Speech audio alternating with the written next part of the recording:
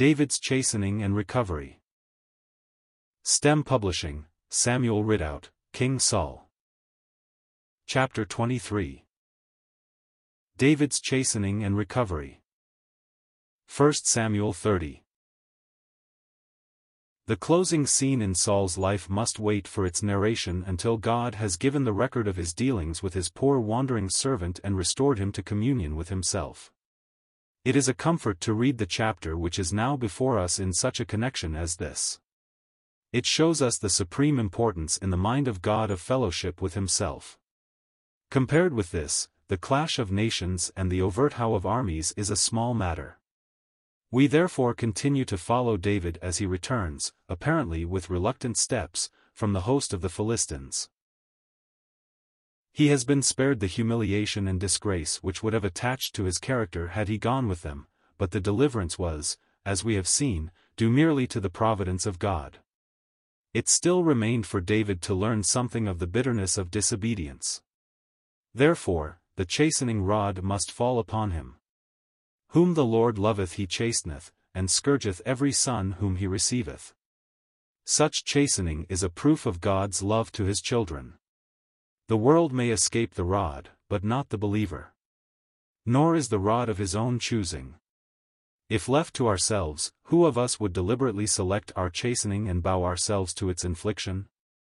Few indeed. And here we find that David is not consulted as to the manner in which God will bring him face to face with the consequences of his own sin. Returning to Ziklag, David finds that the Amalekites, the enemies spared by Saul, and many of whom had been slaughtered by himself, have fallen upon his own city, burned it with fire, taken his family and those of his followers captive, with all the spoil, and made good their escape.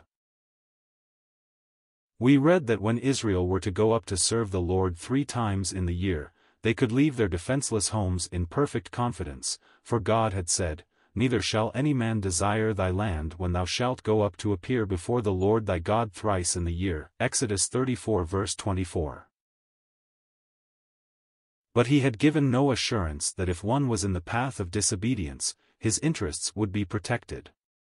If David would associate himself with the enemies of God, in utter disregard of his interests, he need not expect that God would protect him while thus engaged, and we may be sure there was no more tender place in which he could be touched than Ziklag, where those dear to him and his followers were. The affliction which falls upon a man's household is often more keenly felt than when it would more directly assail his own person. Thus, David later on, in the death of his child, was made to feel his sin more severely than if he himself had been laid low by illness. The chastening here inflicted is multiplied in its intensity by as many men as David had, for they had likewise been robbed of all that they held dear. What a responsibility a leader has! If he goes astray, he carries with him all who follow, and involves them in the same chastening that falls upon him. Finding Ziklag overthrown and all their possessions carried away, David and his men can do nothing but weep until they had not even strength for that. How helpless was their condition, how overwhelming their bereavement. What could they say or think of at an hour like this? Apparently for the first and only time in his history, David has to confront the vengeance of his own devoted followers. A word from him before had been enough to arrest their hand from smiting Saul.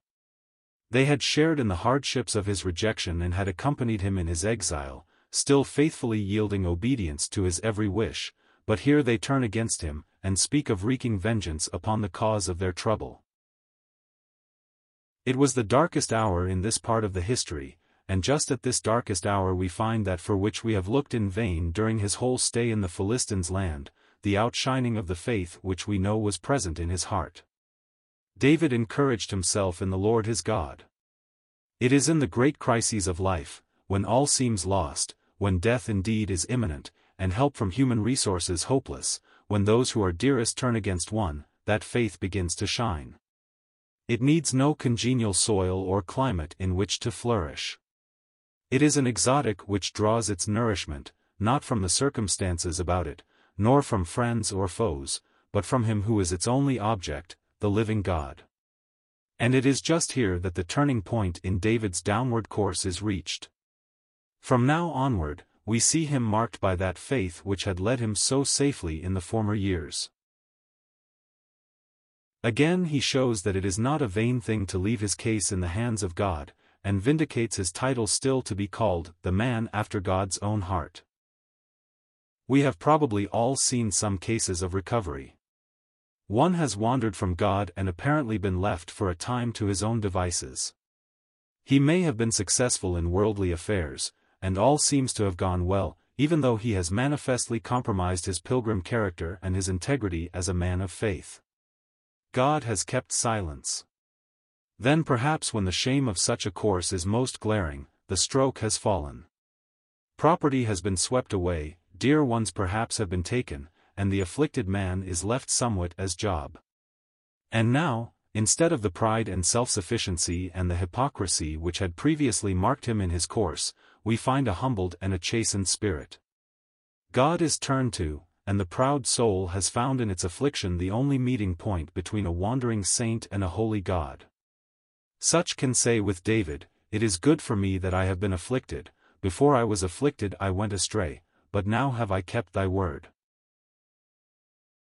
The priest had accompanied David in all his wanderings, just as the believer can never lose, by his own acts, his place of access to God and the priestly intercession of our Lord. The way is ever open for him to inquire of the Lord.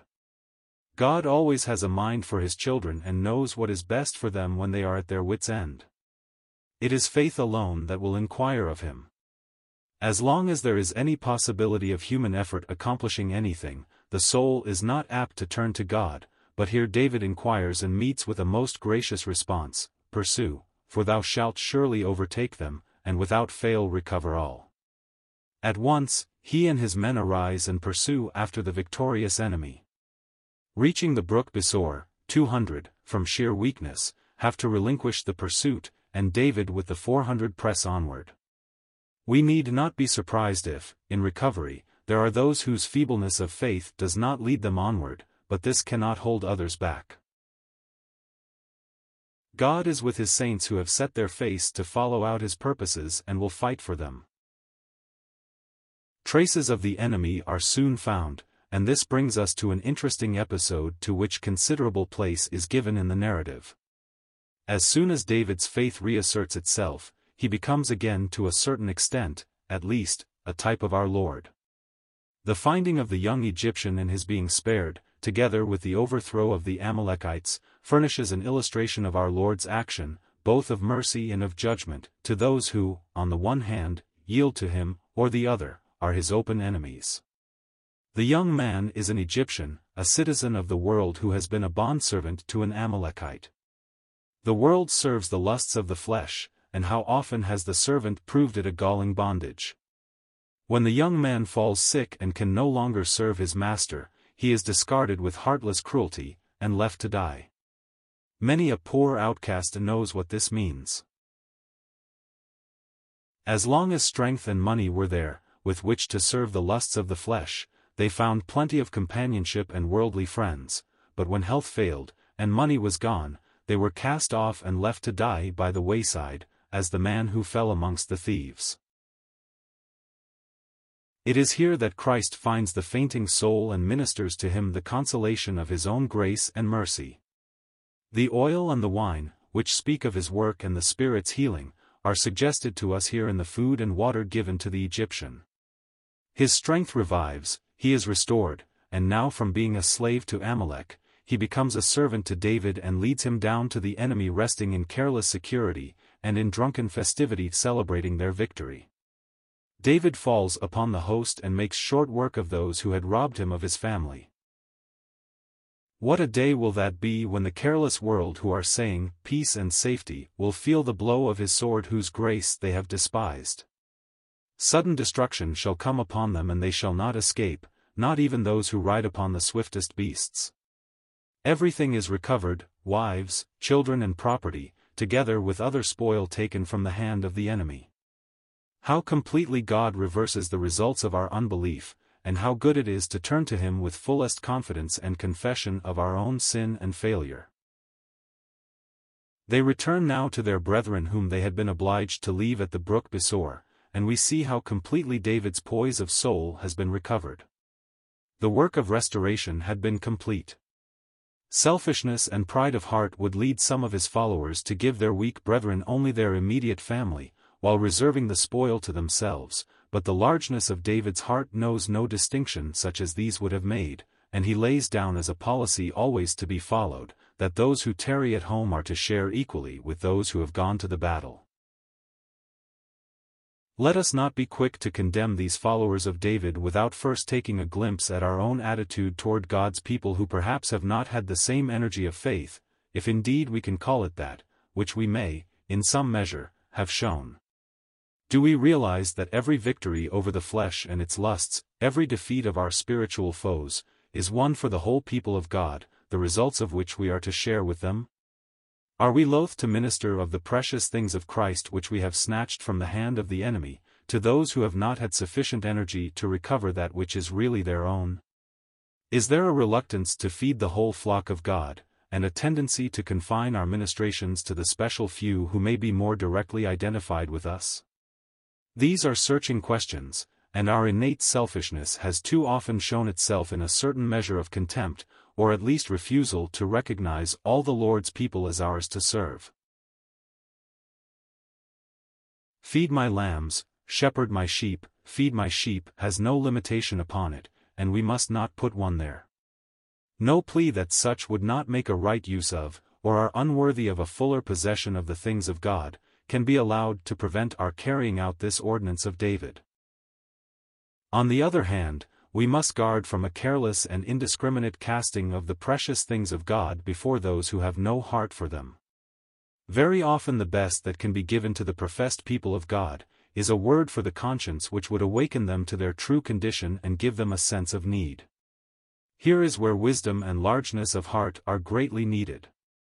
A mere self-righteous refusal to minister the things of God to his people savors of the counsel of David's men, which would deter him from giving the spoil to their brethren, but a loose indifference to the true claims of God is equally removed from this principle. We must remember, however, that grace predominates and is necessary for the very self-judgment which we feel is called for. Let David instruct us here. Having restored to his companions all that they had lost, David also sends of the spoil which he had gathered to his brethren in the land of Israel. The large number of cities thus remembered shows how great had been his victory. He sends this to those who had been witnesses of his own poverty, and had, at least by their refusal to join against him, proved that they were for him. Even now, we are permitted to have a foretaste of such triumphs of our Lord, if in any little way we have shared in his reproach, to enjoy also the results of his victory, but the day for that full dividing of spoil has not yet come. What a time will it be when the least loyalty to him, even though it has been but a cup of cold water given to one of his disciples, shall receive a recognition beyond the greatest expectation.